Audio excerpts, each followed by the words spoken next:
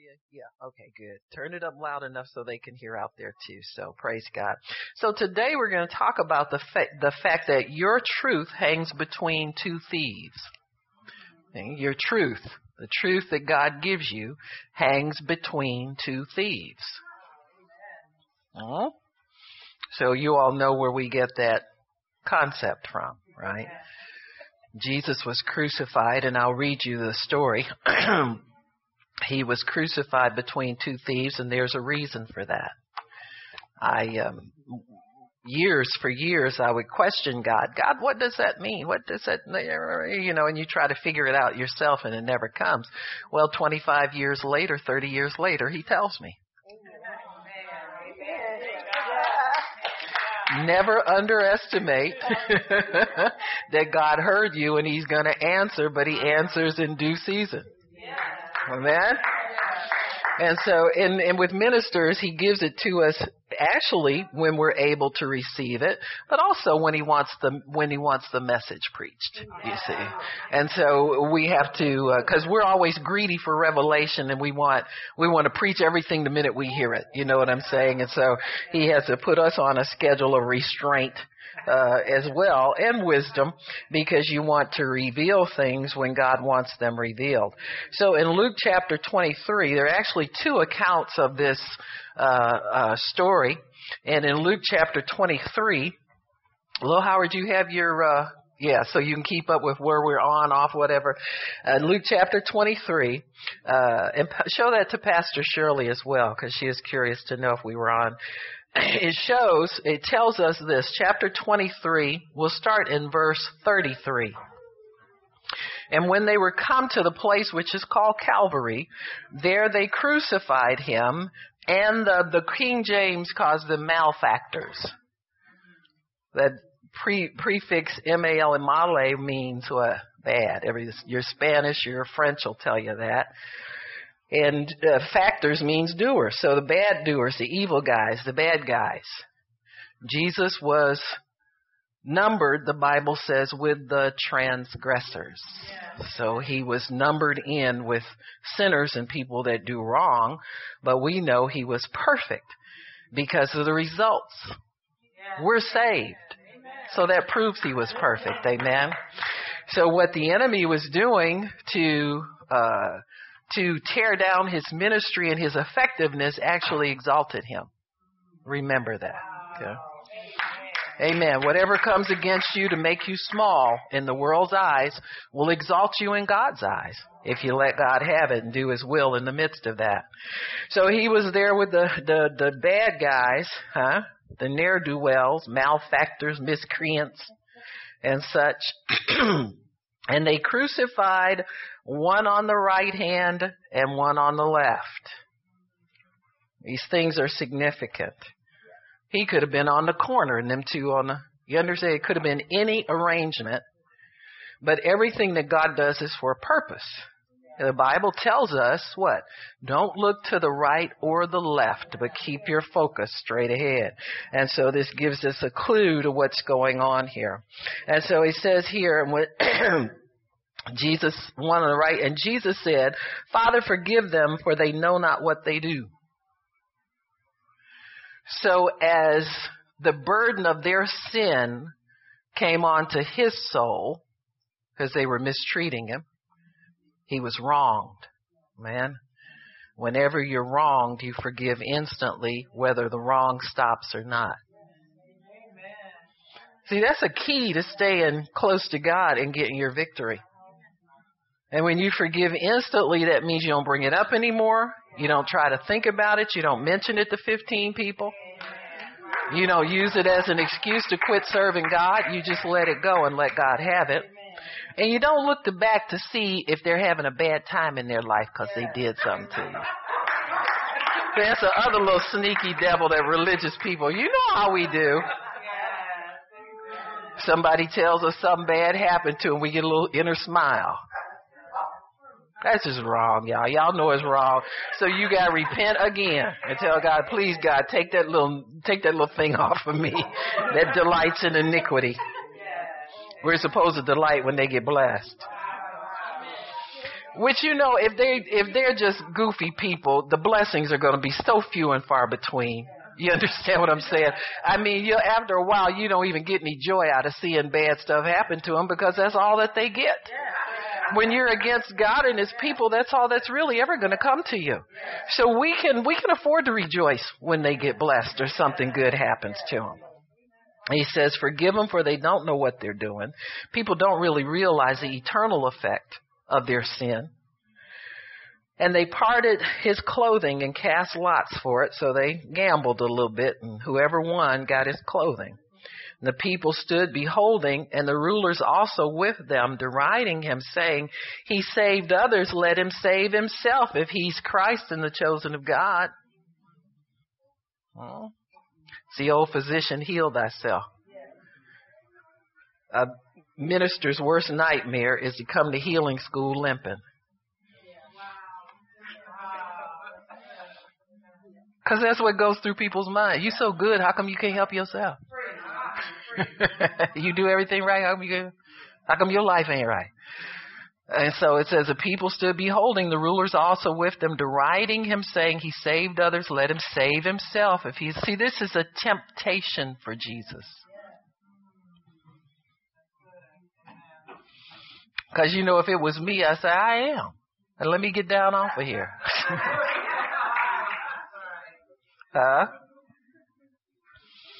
Soldiers also mocked him, coming to him, offering him vinegar and saying, if you're the king of the Jews, save yourself.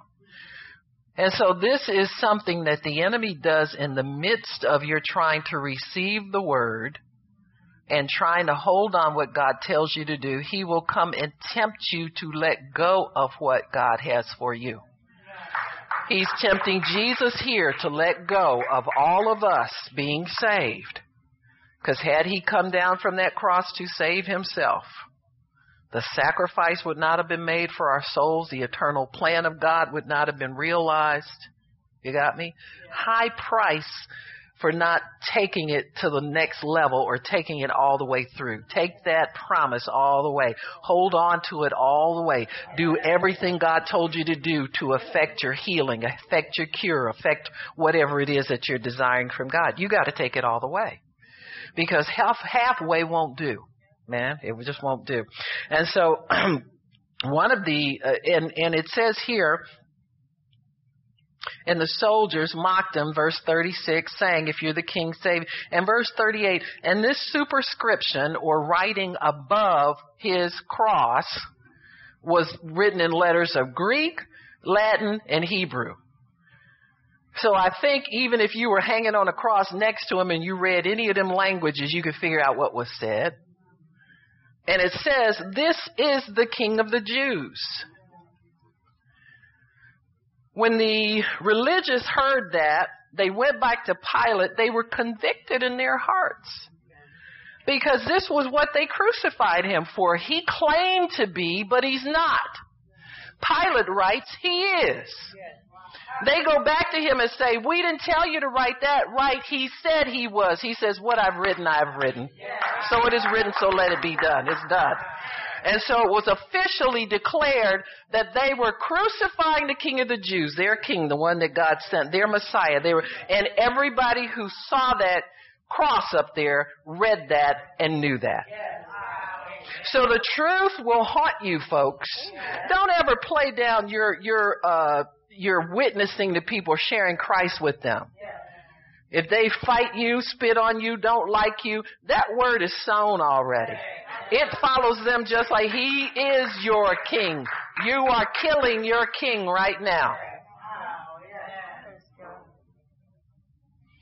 And it says here, one of the malefactors which were hanged railed on him, saying, if you're Christ, save yourself and us. While you're at it, you can do anything. But the other one, there's two of them. We'll talk about what they represent. The other one answered him, rebuked him, saying, don't you fear God? So here somebody's getting convicted. In fact, a lot of people stand and watch and were convicted. Remember the Roman centurion said this was the Son of God. They're watching that written over there and watching him. Which one gets the attention? The truth. The truth does. And he says, don't you, he says, the other said, don't you fear God, seeing you're in the same condemnation? You're in the same place he's in. He says, and we justly are here, because we're receiving the reward due our deeds, but this man has done nothing to be crucified for. So here he's convinced that Jesus is innocent. And he's convinced that they're crucifying and killing the Lamb of God, which takes away the sins of the world. So the more he watches, the more convinced he is, to the degree that he's correcting this guy who's talking against the Lord, talking against the Word. You got two ideas in your brain. One will help you to hold on to the Word, and the other one will want to see it dead and crucified. So your truth that God is trying to get to you is hanging between two thieves. One that can eventually be convinced, you hope, and they'll let go of what he's trying to say against the Word. And the other one is trying to condemn the Word so that you'll never receive it. And he said to Jesus, Lord, remember me when you come into your kingdom. So here this man's pleading his case before God. He repents, corrects that other guy. He even witnesses to his buddy that's being hanged with him.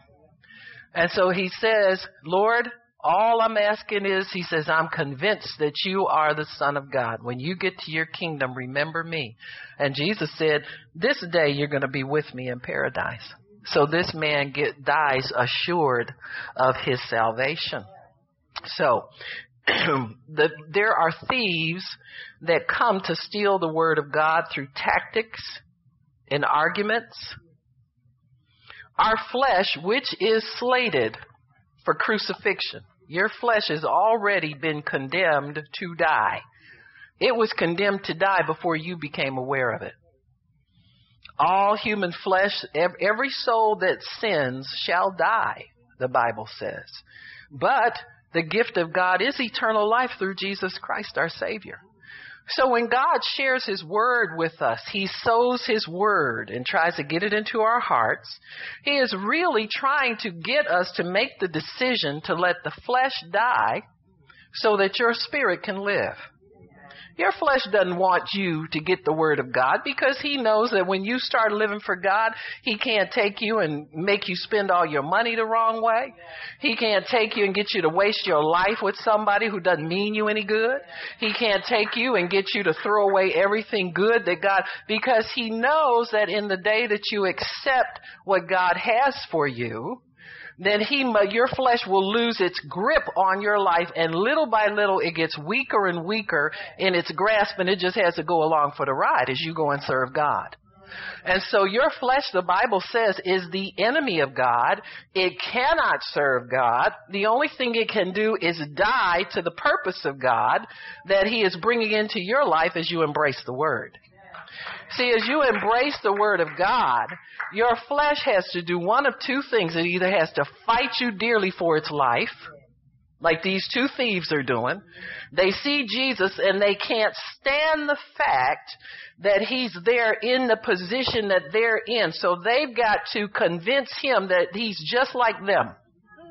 So your flesh is trying to convince you that there's something wrong with that Word of God that's coming into your life. It's got to convince you of that.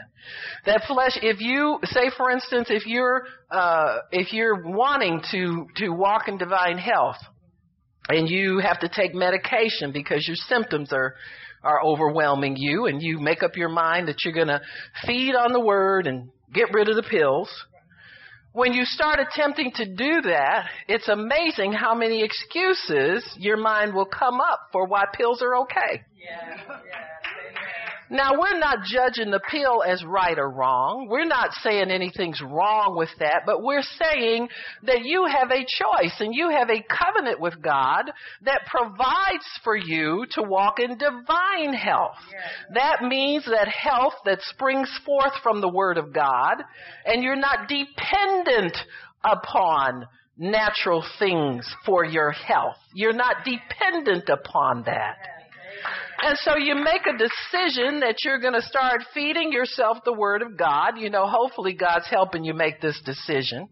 And you decide, well, 3 days a week, I'm going to feed on a scripture and I'm going to hide it in my heart. And when this word comes up that says it's okay, I'm going to say, no, it's not okay because I'm feeding myself the Word and I choose divine health. Yes, amen. But it's amazing how many people will just start picking up the excuses. Well, there's nothing wrong with the pills. Well, there's, you know, defending the natural man instead of resisting the natural, choosing what's eternal. You're cashing in something. Listen, before you were saved, you were okay. You got me? You were an okay person, but you weren't living for God and living at the maximum of what God put you here on this earth for. So it's not, you know, and this is the thing that messes people up when they talk about where the homosexuality is wrong. Yes, it's wrong. And yes, Sodom and Gomorrah if Sodom and Gomorrah would have been destroyed for lying, we could say there's no difference. But there must be a difference in God's eyes because He don't destroy stuff for nothing. Do you understand me? I'm going to tell you what the difference is. Suppose we let everybody be gay. Then God would be a liar when He says, be fruitful, multiply, and replenish the earth. So there must come a judgment against that because it's fighting against God's word. So anything that exalts itself against the knowledge of God and the word of God is a lie, and it must be brought down. It'll be brought down.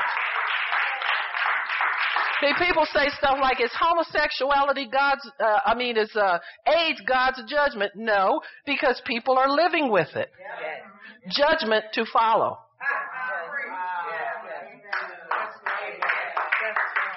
See, judgment is Sodom and Gomorrah. It exists no more. And we all know why it exists no more. Mankind would cease to exist. Are you kidding me?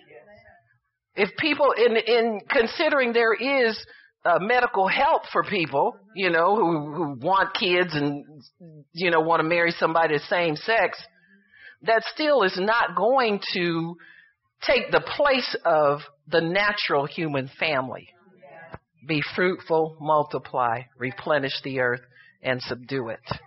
When God puts a plan in motion, that plan remains in effect. It never goes away. And He's never going to be found to be a liar.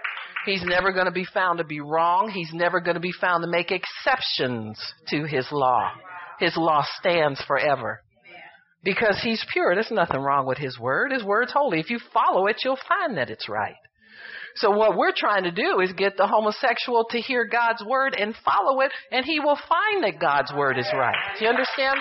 In the beginning, He made them male and female, and He didn't make any mistakes when He made people. He made you. You're not a woman trapped in a man's body, and vice versa. That's something the devil told you.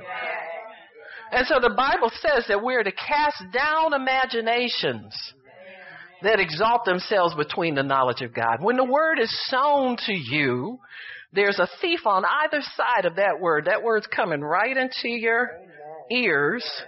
And in your brain, there's two thieves on each side to see if they can steal it from you.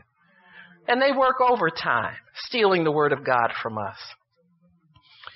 When we hear the word, we have to do as the Lord did. Jesus decided to endure what He had to endure so that He could do the will of the Father.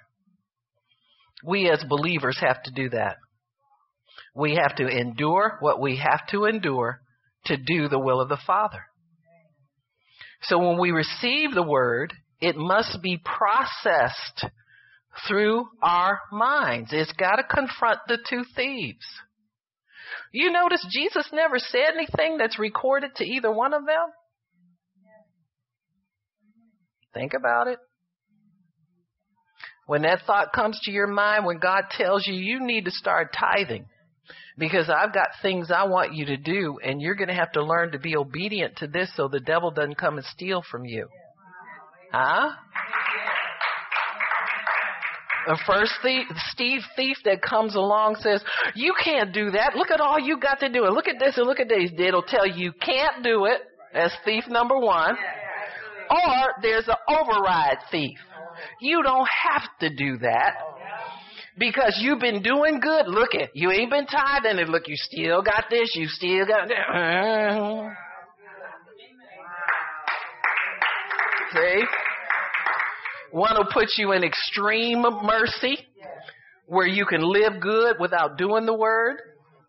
And the other one will put you in extreme weakness, where you just, I can't do that. I don't know how I'm going to live if I...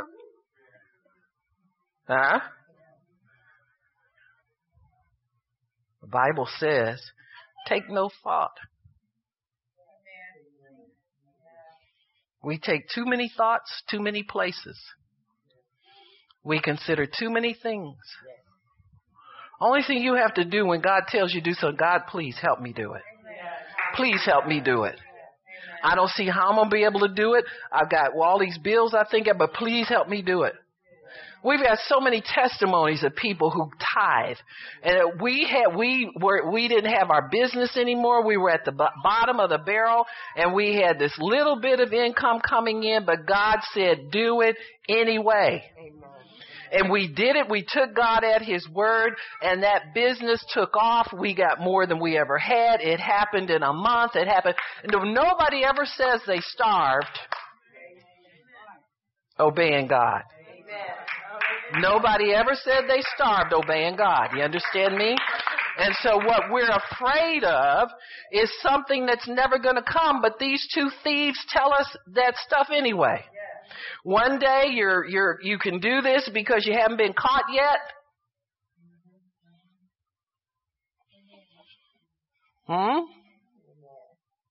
That's how disobedient people stay in church. It is.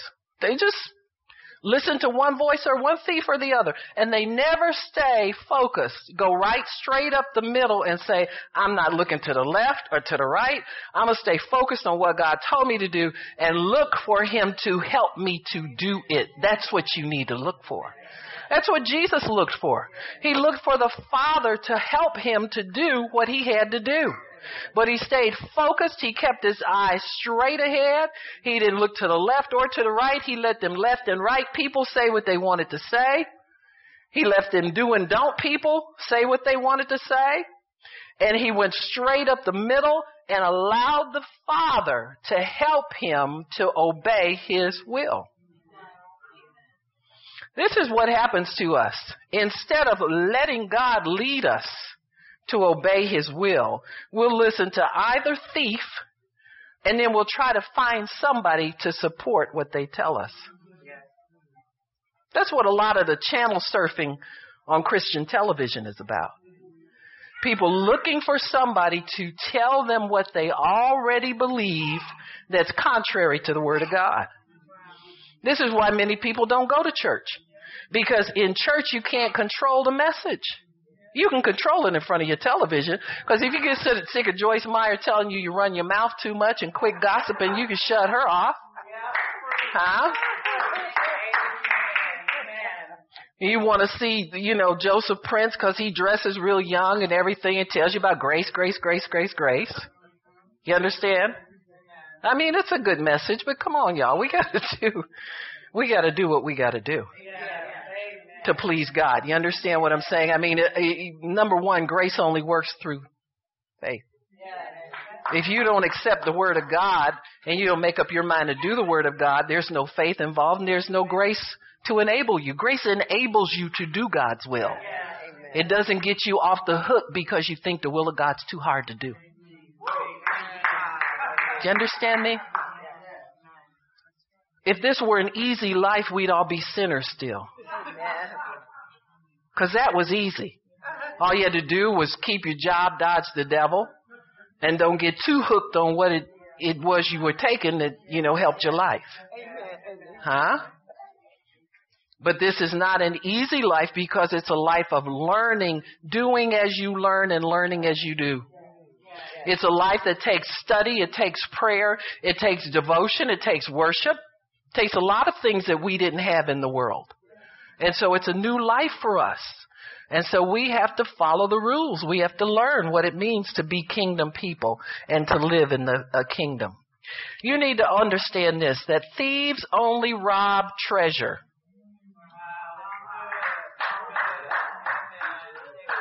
They don't rob junk.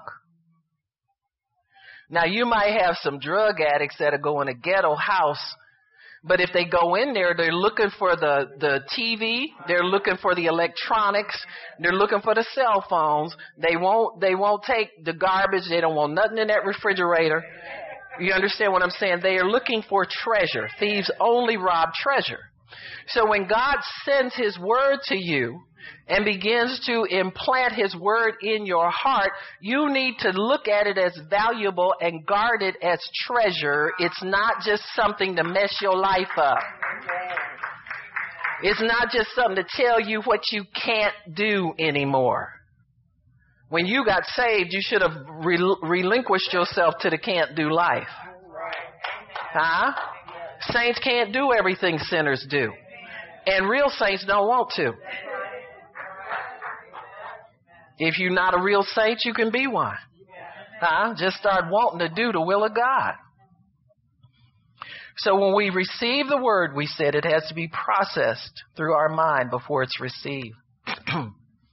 You need to know that the enemy sows tares or false wheat in our lives. Immediately when the word is sown. So immediately when God gives you something to do or he begins to speak to you from his word, whether it's a prophecy, whether it's something you read in the word, it's all good. It's all directed at you. If it's something that's preached, God is attempting to sow the word into your heart. But before it can get in your heart, it has to go through here. And this is where the thieves live. You got me? There's one on the left side, one on the right side, and you trying to get the word to stay right up, go right up the middle between. Can we pass through this treachery called the land of the thieves and still come out with the word of God? So in Matthew, we'll turn over there. There's some interesting things in Matthew. I think in chapter 13.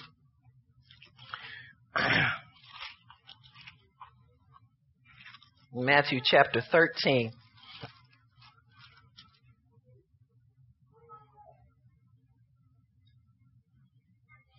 Start in verse 19, parable of the sower. It says, when anyone hears the word of the kingdom and understands it not, so before you can even get it in you and it makes sense to you,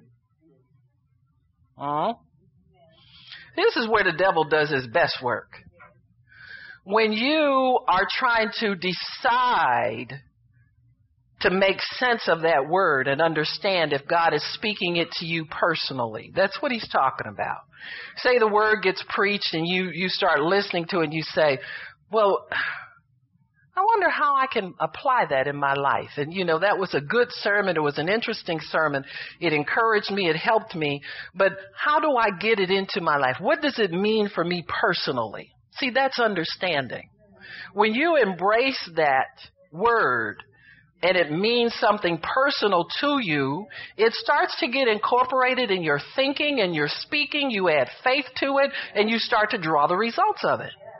What the enemy wants to do is immediately when it's heard, before you can even understand it real good, he comes to steal it out of your life. And he'll do it by saying, well, you can't do that.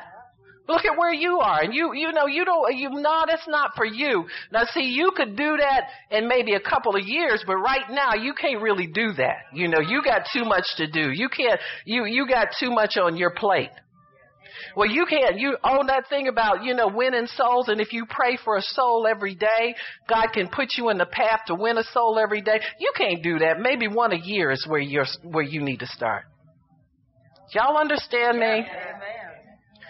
And so the thief resides there to keep you weak. Because he knows if you would ever embrace that word and get strong, then he's on his way out of your life and out of the lives of everybody he knows you're in touch with. He knows the people that you speak to every day that he's holding on to by a slender thread. And he's trying to keep you from getting any kind of strength, any kind of wisdom, so that you won't get those people and pluck them out of his hand. So before the word is sown, the Bible says, the enemy comes to steal it. He'll steal it with distraction. He'll steal it with one of these two thieves. You either too weak or you done that already, and that don't apply to you. You understand what? Oh, I'm way beyond that. Look at all the people I talk to other ways. I got other ways I obey that word. He says, when anyone hears the word of the kingdom, understands it not, then comes the wicked one and catches away that which was sown in his heart. It barely got in there and the devil stole it. And he says, this is he which receives seed by the wayside. We've got other types of soil that the word is planted in. The next one, in stony places, you don't let it root in you, and you do it for a little while and then you quit. Wow. Remember all the times you were going to tithe and you started out and then your devil told you was weak, you couldn't do it. He started looking at you, looking at what was in your bank account and you quit doing it. Started out doing it and quit. Why? Because you didn't let it get rooted in you. Man, when you start believing that word, you better put it up on your windows. You got to put it up. Now, see, we do this with stuff we really want. But with stuff that disciplines us, we don't want to put that up where. And that's the stuff you really need. Huh? It is. Because that'll cause the stuff that you really want to flow in. It's a discipline. You get yourself disciplined to doing the things God tells you to do. And see if the stuff you want that just don't come rolling into you. That's the kind of life he wants us to live. Christian life is about discipline, folks. It is a discipline. It's a lifestyle. It's something you build into your life for every day. It's not something you just do on Saturday and Sunday and half do that. Y'all know what I'm talking about. I'm not mentioning no names. You know who you are, as they say. Huh? But I have to watch myself too. You know, that I keep myself in the word, you know, and not just Friday night, Thursday, Friday, Saturday when I know I got it. You know what I'm saying. You got to do these things. So he says, this one that didn't have root in himself, and when persecution, trouble, the thief comes. One of them two thieves start talking to you again. You can't do that. Look at all them bills you got to pay. You better take some of that tithe back because, ain't nobody in the church tithing but you. See, he'll let you do that too. You the only one tithing. And you don't count the offering, you don't have nothing to do with that. How would you know? You see what I'm saying? Tell you that lie. You look at other people and you think, well, they got a new dress, they must not be tithing. I better quit.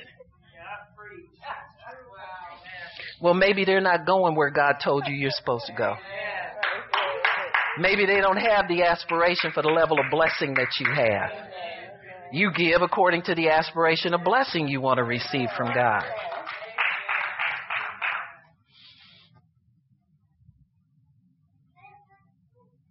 So here's somebody received the word among thorns. Thorns are ideas planted by the enemy. And there's always some. You got to know how to weed your garden. You know, I got to know how to purge your garden. You got to know how to stay away from the thorns and keep your focus straight ahead. Because he says the thorns, when it's sown among thorns, deceit comes and tricks you out of it. See? Deceitfulness of riches and the lust of other things entering in. You just get your focus off of the fact that I want to be a Christian that lives for God. I want the internal things. I want the love and peace and joy and contentment that comes with the spiritual life. You start to get deceived by, well, I always wanted one of them. Huh? Or, you know what? I saw this new so-and-so and such, and I got to have one of them. You know, gotta haves, always wants. Huh? Those are the thorns. See? Because they will keep you from pursuing and going ahead with what God has for you. And they are pricking you. Thorns are constantly pricking you as you go to do the will of God. And these thoughts will prick. You can't give that money like that to the church. You gotta have something for you. Huh? So the something for you stuff And deceitfulness. How do you think these churches, mega churches, have people that come in and talk them out of millions of dollars? It's the thorns, honey. They never pluck thorns because the pastor lets people come in and talk to them about investing in this. Oh, and you're going to get so much money out of this. Well, if you want to be rich, you talk to your father about it because you're the heir of everything in this whole world. See, you don't need somebody to come and try to flip your congregation over to millionaires and be known as the millionaire church. Huh? You'll be the stupid air church. Because we know that the riches of this earth perish away. Why would you trade in wealth in God for something that's going to perish? Amen. Huh? You don't do foolish things like that. And so these are thorns, folks, that steal the word. They steal away what God has for us. So these thorns, but he said the one that receives on good ground, you hear the word, you seek, first of all, you seek understanding of that word. You don't go anywhere until you totally meditated that thing out and you know exactly what God means when he says it and what he's going to do for you as you obey that word. So then that word then gets larger and begins to be a consuming thing in your life. Instead of the two thieves on either side always poking at you and telling, well, you can't do that. If you can do, save yourself, save yourself, save yourself. See, the thieves are always about the self-life. They're about staying alive themselves in your life so they can wreck your life when they feel like it. Because then the thief becomes your Lord instead of Jesus being your Lord. And so the thief wants to stay in there and stay alive as he can. So he stays alive by punching you all the time and poking you every time you want to do something right for God. Well, you can't do nothing for God now. Look at how you done messed up. Background check. Listen, let me tell you something. You don't have a background in God. You don't even have a 2-minute ago background in God. You don't have a yesterday in God. You don't have a past failure in God. You don't have any of that stuff in God. And see, the thief wants to keep you focusing on all that stuff so you don't focus on God and his word. If they can get, he's flagging you down. Hey, listen to me. Let me tell you something. I know you went in there and got that word, but that word ain't what you think it is. It's going to take you years to get that. You say, yeah, that's good, devil. Watch me get it. I don't care how long it takes. Watch me get it. Huh? Watch me get it and step on your head with it. In Matthew 27:44, it talks about the thieves listening to the crowd, the taunting crowd, and they joined in with them. The thief comes from the world. Those ideas come from the world. Those are worldly ideas that tell you don't do it, you can't do it, it's wrong for you to do, you're not supposed to do those things. Huh? Tells you you're not supposed to do anything that God wants you to do. Come here, Daniel. Well, Howard, come and catch your brother. The Lord wants you to know something about you, sweetheart. God has called you to be a man of substance, a man of power, a man of great wealth, great financial wealth. And he won't diminish it. It will never be diminished. Great financial wealth, and it will never be diminished. God put you here so people can look up to you, honey. You got me? And God hasn't changed his mind about you. He's never going to change his mind about you. You understand me?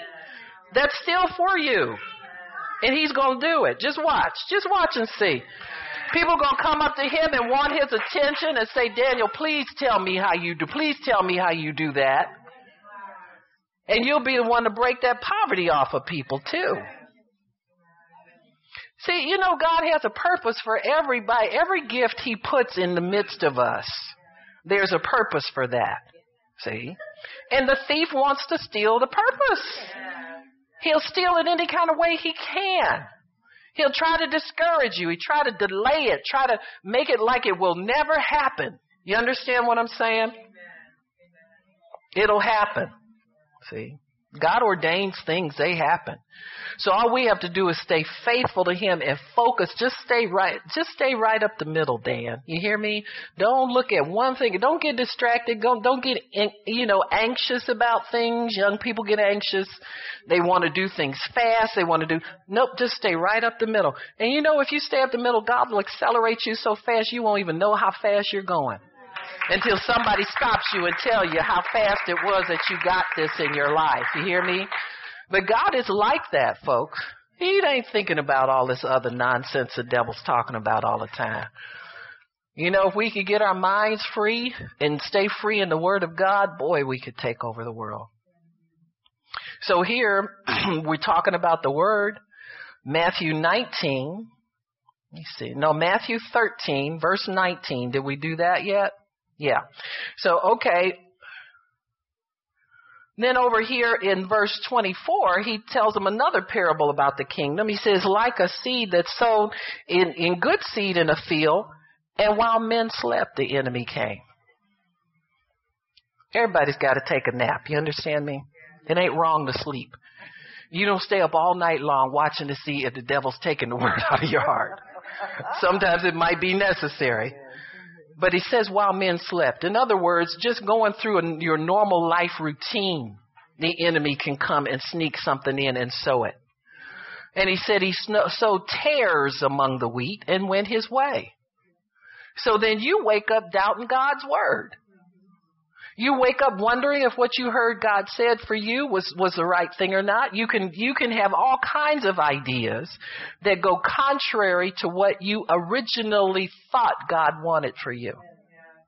That's why it's good to write things down when you start praying for them and keep note of what you're believing God for.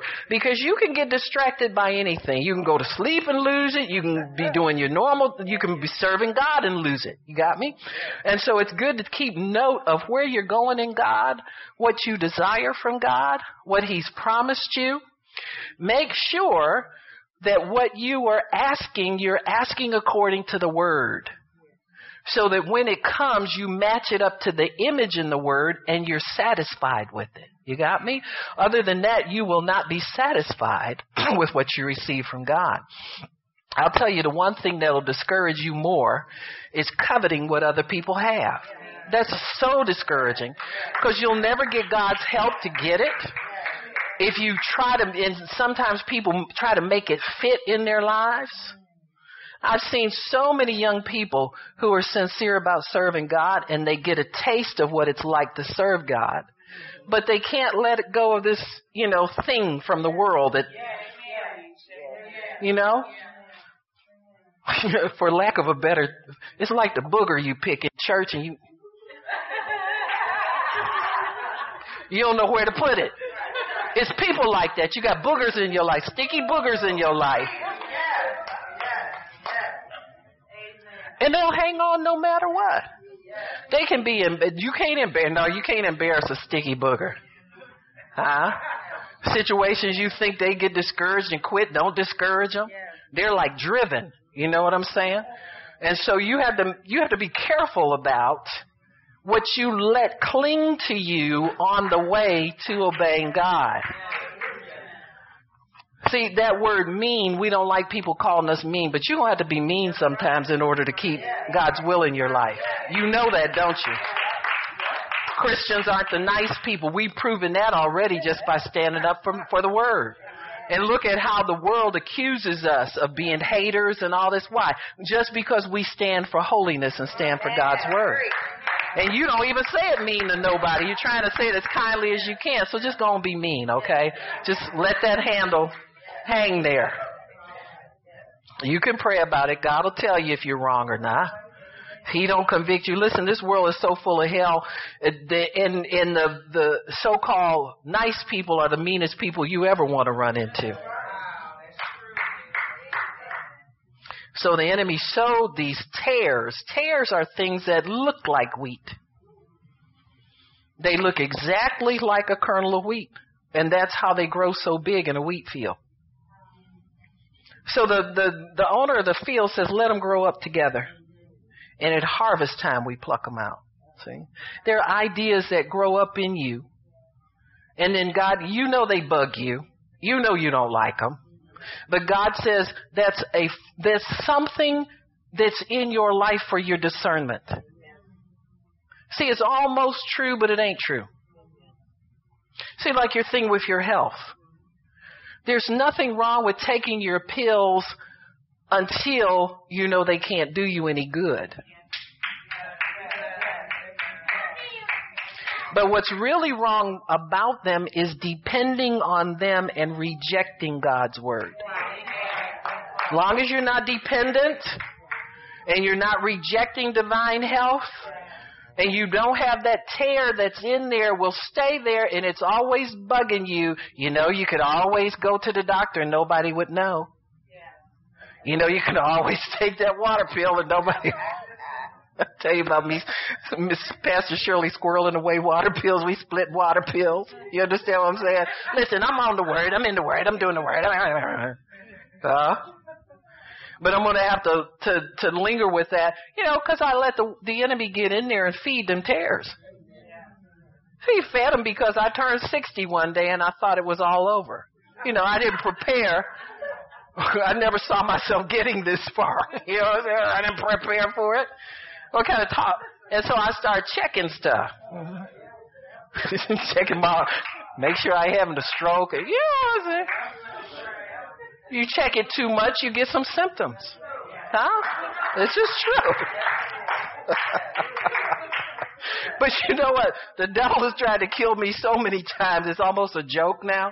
But I do have to take it seriously because I have to feed myself the word. I can't have myself going around here and y'all got to drag me in and one side can't move and all that kind of stuff. I'm not going to have that, all right? So I got to take it seriously enough so I'm not a burden, you know, and I can do my job for God. But anyway, when those tears, it says, these are the notes that I wrote to myself. While the men slept, the enemy sowed tares, worthless thoughts that must be watched so they don't outgrow the word. So these are worthless thoughts that are almost, they have a grain of truth, they have a grain of, you know, it's not bothering you. You know, they're not just blatant demonic. They have some similarity to the truth, but you can't rely on them and rest on them because they're not the Word of God. And so the enemy will color his truth to almost match the Word of God. Tares are thoughts that come to you in your own voice, your own mental voice. And so you have to watch yourself. You have to make sure they don't overgrow the word. They are slated for destruction at some point. So at some point, God will get you over on that.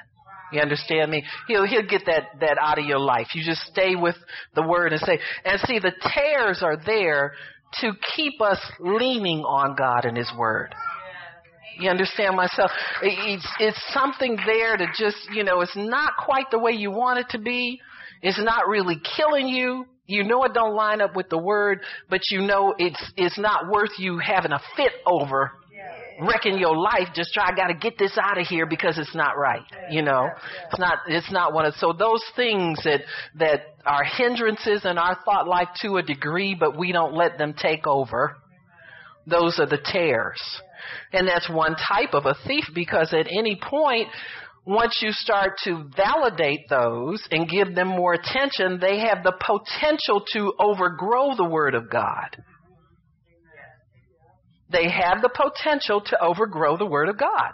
So you've got to feed and shore up the Word of God in your mind so that you can stay free of the tares growing up to get bigger than the Word of God. Right? Things that we do, you know, we'll say things like, you know, if God works something out for our good, you know, something that happened that wasn't, well, God blessed me with so-and-so. You understand what I'm saying? Like, for instance, if you have somebody breaks into your house and breaks all the locks on the doors and so forth and so on, your insurance company covers it. Well, God blessed me to have new locks. No. Listen, if you want a blessing, he'll give you the money. You go out and buy new locks. See, before the thief came, you didn't need new locks, did you? So you have to be careful how you process these things. He worked it out for my good, and that's all you can say. It started out as a disaster, but he worked it out for my good. And give God glory for it in the way that the Word says it takes place in our lives and it occurs in our lives. So the Word, the tares then, have the potential for overgrowth, but if you continue to feed that Word of God, they will not overgrow the Word of God. Hallelujah. Amen. Preachers that used to like pornography and to never really kill that devil, and God keeps that thing there to keep you dependent upon him, to stay in that word and stay going forth in the word. And then one day it doesn't even bug them anymore. And they wonder where it went to. Where it used to stay up nights wondering if this thing is going to get me and I'm going to get exposed and I'm going to lose everything.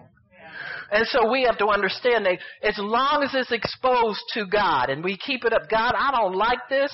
I wish you get it out of here, but it's here anyway and it keeps bugging me, but I'm going to live with it and I'm going to live with you. And at the appointed time, I know you'll kill this thing and burn it in the fire and it won't be a problem for me anymore. You understand me?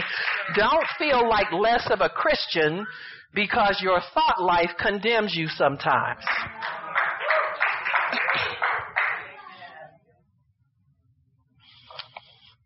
The two thieves represent two types of thought. We said that. Extremes, one way or the other. You're extremely good or extremely bad. And you'll find these two thieves were like that with Jesus. One wound up being extremely good because he repented and wound up in paradise. The other one went straight to hell. So when the word enters our ears, we evaluate it as to whether or not we desire to do the word or reject it. Hearing the word and receiving is a commitment to do the word. Now I'll use the example of tithing again because I struggle with it. When I heard it because I wasn't doing it, I hated it. And I hated it a lot because people presented it in a way where it made you feel like God was going to kill you if you didn't give him your money. And we try not to do that, except that sometimes if it's too lax and too soulish, we don't encourage people to live at a higher level if they will obey the word of God. And so that's really what it's about, and being able to please God in a different level, being able to be assured of certain things coming into your life to ensure that covenant with God. So when the word enters our ears, we evaluate whether we desire to do the word or reject it. Receiving the word into your heart is a commitment to do the word. So receiving is a commitment to obeying. If we can't see ourselves obeying the word, we will not receive it. And this is where we short ourselves out. Because we don't look at end result, we look at process. What did the Bible say about Jesus? He endured the cross, despising the shame, because there was a joy set before him. He looked at the end result and not the process. See, the process you think to giving more is not having certain things. God didn't show that to you in his word. He didn't tell you would lack anything if you gave to him.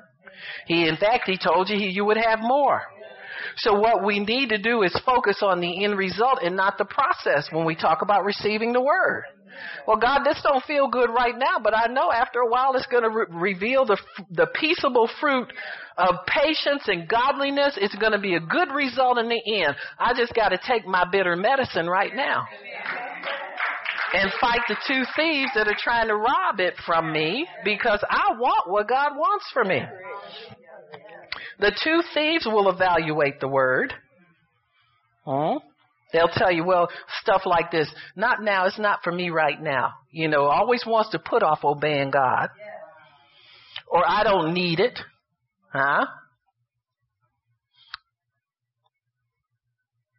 The two thieves will always reject the word.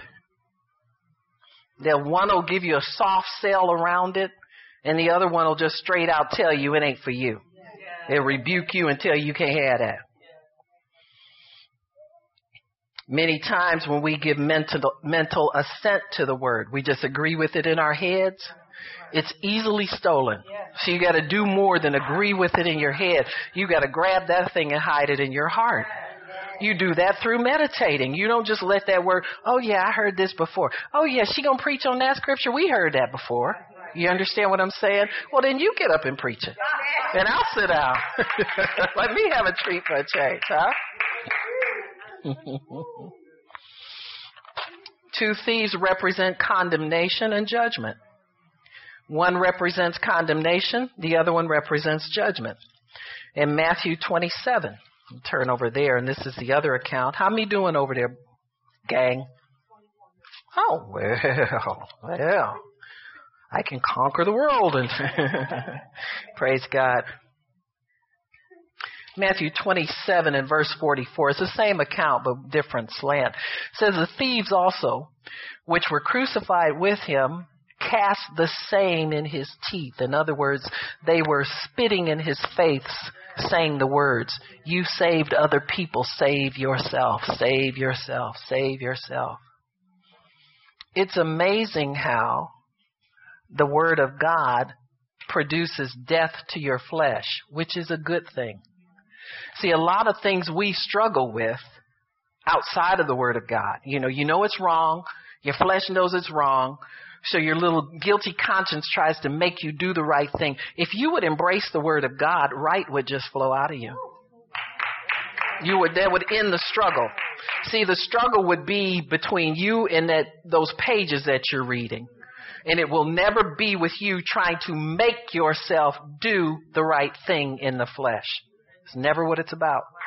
It's about you. The work that you do is the work of holding on to the word of God, fighting the good fight of faith, which is a spiritual fight. It's not a natural fight.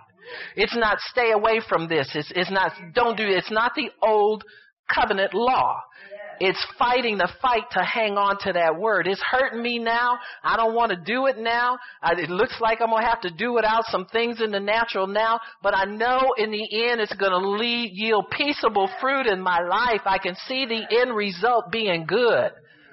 And that's why I'm holding on to the word of God. I don't want to have to live just trying to discipline myself and always try to do the right thing myself. It says in verse 44, they spit these words out at him. And he says, let me see. Okay, let me go back to the other one. That one I just wanted to show you that the thieves began to speak the same thing that the worldly people were saying against Jesus. So really, that thief that's in our minds comes from the world. It's not coming from God. God's not telling you you don't have to obey his word because it's too hard for you to do. He doesn't tell you stuff like that. Many times people will look at their disobedience as some kind of trophy if they're not careful. I've heard people say, well, I've been given like this all my life and I'm still got my job. Or I'm still, listen, it ain't over for you yet. You understand what I'm saying? And I think God is trying to warn you because you're getting close to where them shenanigans you pulling ain't going to work for you no more. Whenever you start to take the word of God lightly like that, or think God doesn't mean what he says, or think he's soft on sin and disobedience, you're in for a fall, folks. Because you're really saying in your heart, there is no God. There is no penalty. There is no, I do what I want to do. God, he ain't caught me yet. He ain't going to catch me. Do you understand what I'm saying? You can't live like that and call yourself a believer. You can't live like that and call yourself successful. So they joined in with the crowd. They're part of the world, not the kingdom. You need to understand those voices of judgment and condemnation. One thief told him, you're no more good. You're just like us. Save yourself. If you can do something, if you're a real king, why don't you save yourself and us? Mocked him and made fun of him just like the world did. The other one, though, when the condemnation will tell you that there's no hope for you and don't bother with the word. You're condemned already. That word ain't going to help you. Look at all you've done. You think you're going to try to pretend like to be a good Christian now? Look at what you've been doing. You understand? And so it'll take away to condemn you. And when condemnation hits, you don't try to do any better. That's why the Bible warns again. Condemnation is probably the worst thing in the world the believer can get himself into. You have to refuse it. You have to repent. You got to confess and refuse to believe anything other than you are in righteousness with God. You got to believe for righteousness.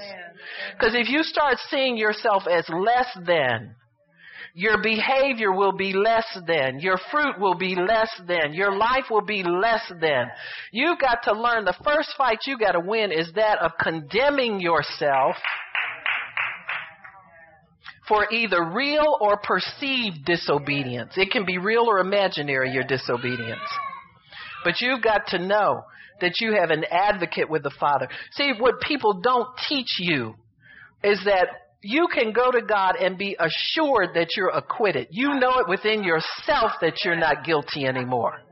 But see, we run around with this false thing and we pretend like we're happy and we're free and we're all this stuff. What matters is what goes on between you and Him, not what other people think about you, what they say, what you think they say about you. None of that's important. What's important is your reassurance from Him that you're forgiven, you're cleansed. Get up and work for me again. Get up and preach for me again. Get up and tell your kids they're wrong again. Get up and tell somebody they're right again. Get up and do the right thing because you are totally acquitted, and don't let your mind make you stop in mid-sentence and tell you what you did wrong. You ever have that happen? You'll be telling somebody something right, and your mind will say, well, how are you telling them that? You look at what... That's the thief, honey. He's going to come and condemn you if he can. Come right in the middle of your wonderfulness and tell you ain't no good. You'll notice Jesus never answered them. These two thoughts are the enemies of God. Jesus never answered them, but stayed focused on doing the will of the Father. When you stay focused on doing God's will, people around you who are watching will see what God wants them to see. You can't focus on impressing people with your Christianity. You can't focus on people telling you can't tell them nothing because look at what you can't focus on any of that stuff. You got to stay focused on doing the Father's will, obeying the Word of God, being where God tells you you're supposed to be, when you're supposed to be there, doing what you're supposed to do. You know, God can get you to the right place at the right time, and the devil will meet you on the other side of the door and give you something stupid to say.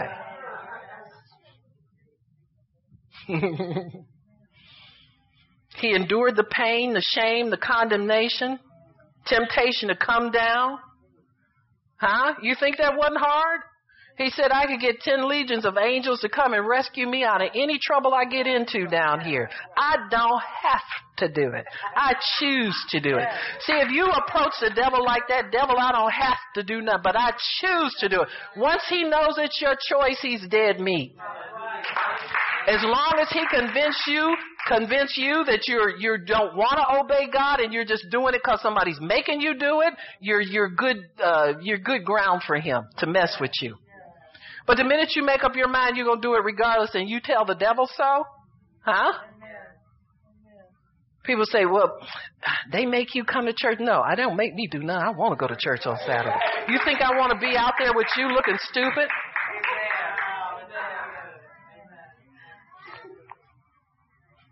The taunts come to move us to the left or to the right, to convince us one way or the other, to embrace condemnation or to embrace judgment. The one thief made the right judgment because he got convinced. See, you can judge yourself right or wrong. You keep judging yourself wrong and see if you won't get curious one day as to what do I do to be right.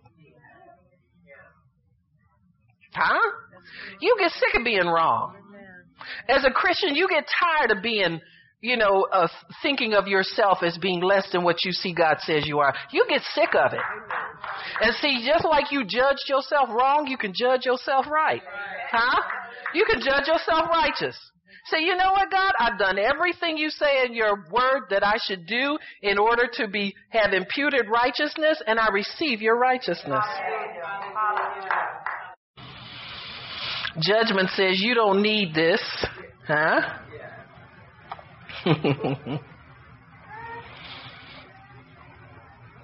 Steal the word. Word will come to you and tell you need to step up your game in God. This happens to Christians. This happens to Christians, I think, more than little dumb stuff because it's a little more sophisticated. I see many people pull back their obedience to God. They slack off their church attendance. They slack off because somehow the devil tells them that they're smarter than these people sitting here. Well, see, you got a better job than so-and-so who's sitting there getting the word. See, they like that kind of stuff. Because, just because you have a good job, it doesn't mean you're good in every way that it needs to support that. Now, see, let me tell you something. The person with the good job and thinks they don't need God like you do because you're stupid and you don't have much money. Let me tell you where they mess up. They don't realize that you're sitting here receiving something that when you get your good job, you'll be able to hold on to it, where they're missing health, they're missing understanding of managing, they're missing how to war against the devil so they can hold on to see, they're missing so many pieces to the puzzle. All they look at is the carnal, natural stuff, and they judge themselves superior because somehow they've been blessed to get it in their hands, but they don't know what to do with it when they get it, and they don't know how to keep it, and they don't know how to have health to keep it if something goes wrong. So really, you're building on a rock and they're building on sand, but they're looking at what it is in the natural. They don't look at under the foundation. Amen. Preach. That's right. See, you can have money or you don't have to have money because you're not going to worry about how to keep it. Because you're sitting on the rock. And you do what the rock says. The rock says, keep coming to church. I'll show you how to master this. And you're looking at winning souls to him and understanding that he's going to support you no matter what because you made the superior choice in the matter. See, whatever is eternal, you get involved in something eternal down here. I'm going to tell you something about yourself. You will be here a lot of years. You will be here in good health. You will be here in sound mind. You will be here in material blessings. You will be here and you will be here well. Keep yourself invested in what's eternal. But you start getting involved in temporal things, you'll find that every time the wind blows, your foundation shakes and you go to worrying. What's going to happen if? And see, you'll worry yourself into bad mental health. Every time you look around, you're taking a mental day from work. You understand? And you need it. I'm not talking about a day just to go shopping, but you need a mental day.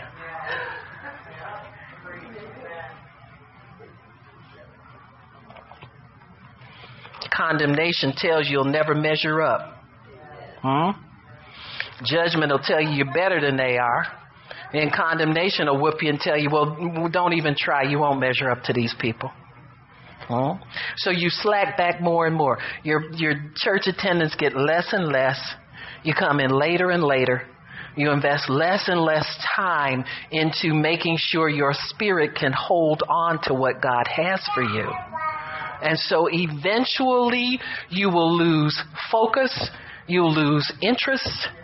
Takes years sometimes, but eventually you see people just fade away. Used to come all the time, but now they faded away.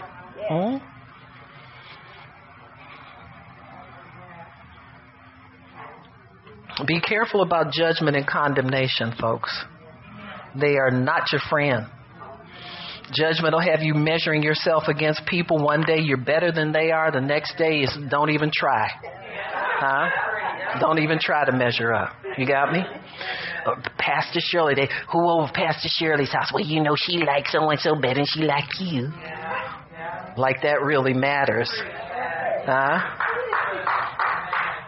Right now, I like Joshua Dillard the best because he's getting my deck, all that stuff on the deck done in his part-time. So this week, I like him the best. Next week, anybody in here can qualify for the best in my book because when he's wore out and he don't want to see me no more, it'll be somebody else's turn. You got me? But these two thieves desire to move you either to one side. They like it when you're on one side or the other. They don't like you focused to go up the middle to serve God. In Luke 23:33, Jesus did something very important. Father, forgive them. They know not what they're doing. That'll keep you in the middle. That'll keep you from wavering from side to side. Because the minute you let iniquity start to grow in your heart, the words of one or the other thief will sound more real to you. And you'll start to believe them more than you believe the word of God. So stay on the side of God and stay on the side of forgiveness. As you forgive, it gets easier to embrace the word of God. It gets easier.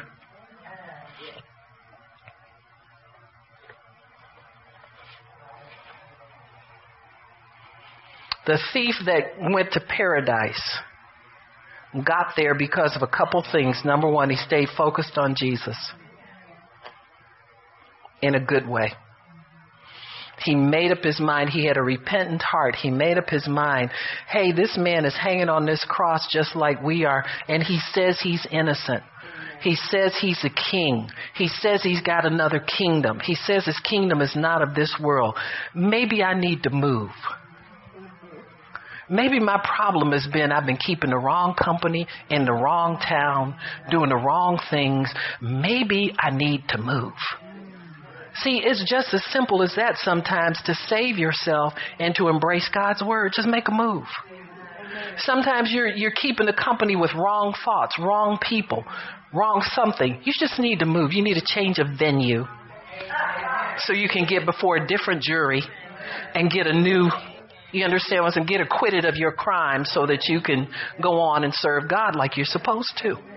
But see, this is what this thief was after. He made up his mind. He said, you know what? What this man is saying makes sense to me. Amen. When the word of God comes to you and you decide you want to embrace it, you make up your mind it makes sense to you. Amen. You know, maybe it is. It doesn't seem like it's what I should be doing. It never will if you're in carnality. If you're evaluating things with your carnal mind, obeying God don't seem like the thing that needs to be done at this point.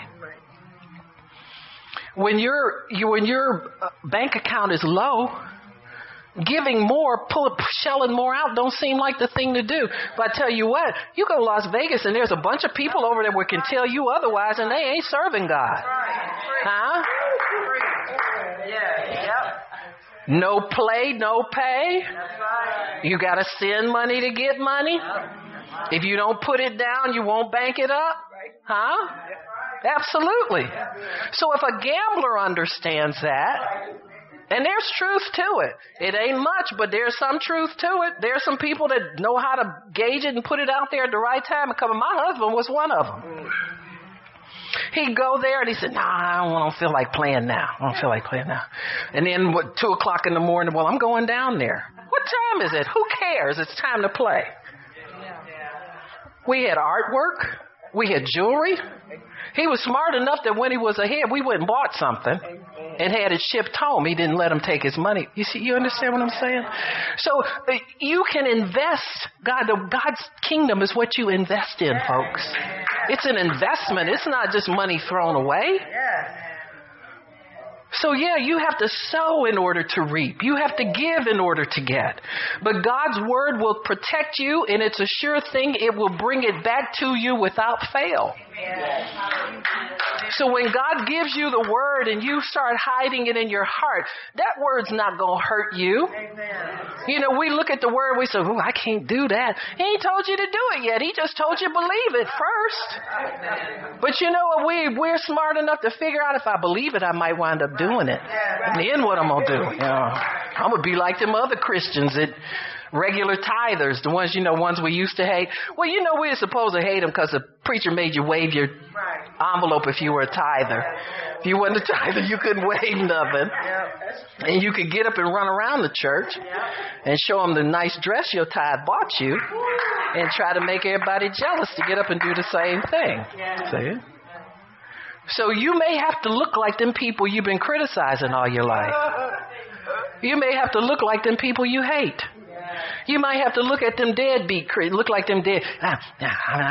It's kind of funny. It's somebody I shouldn't tell y'all this, but they left the church, and I told them for years to wear a long dress. Now they wearing long dresses in their new church. Oh, right.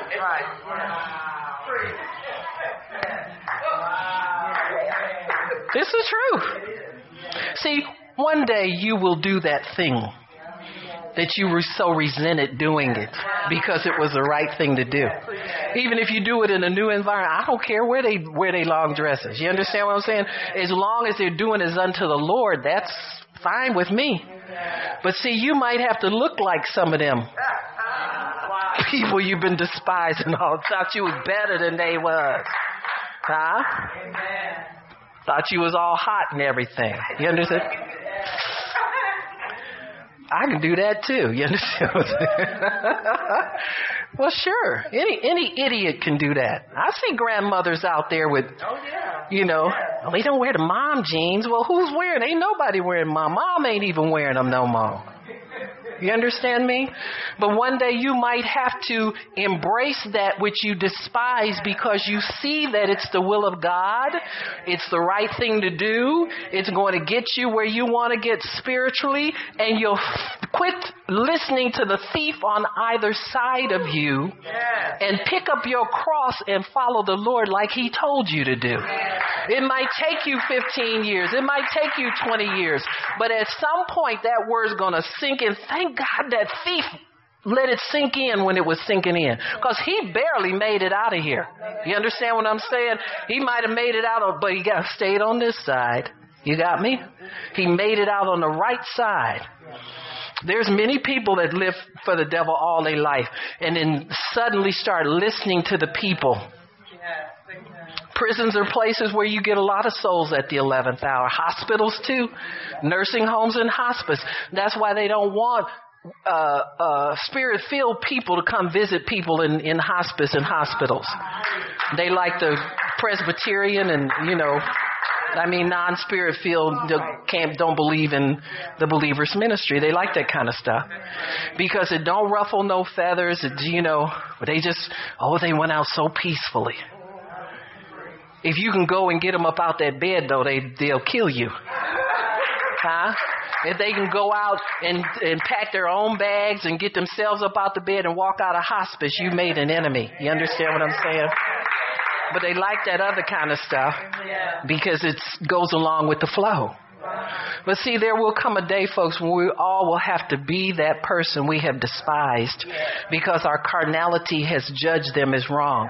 But I'm telling you, you get over into paradise if you start believing God. Amen. You keep fighting these ideas that are telling you, you ain't no good, you might as well quit. You done blew it for the last time. Honey, if God is still alive, I've never blown it. Huh? Because my blowing it didn't stop him from dying for me.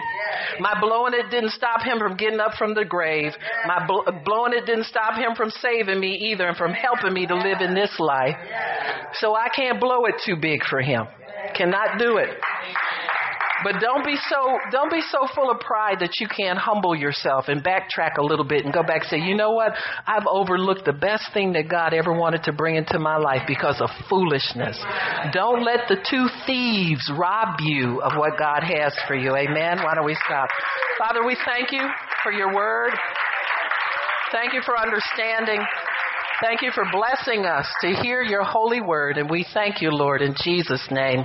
Amen. If anybody needs prayer, come on up and pray. Miss Juana, you can pray for people now. Praise God.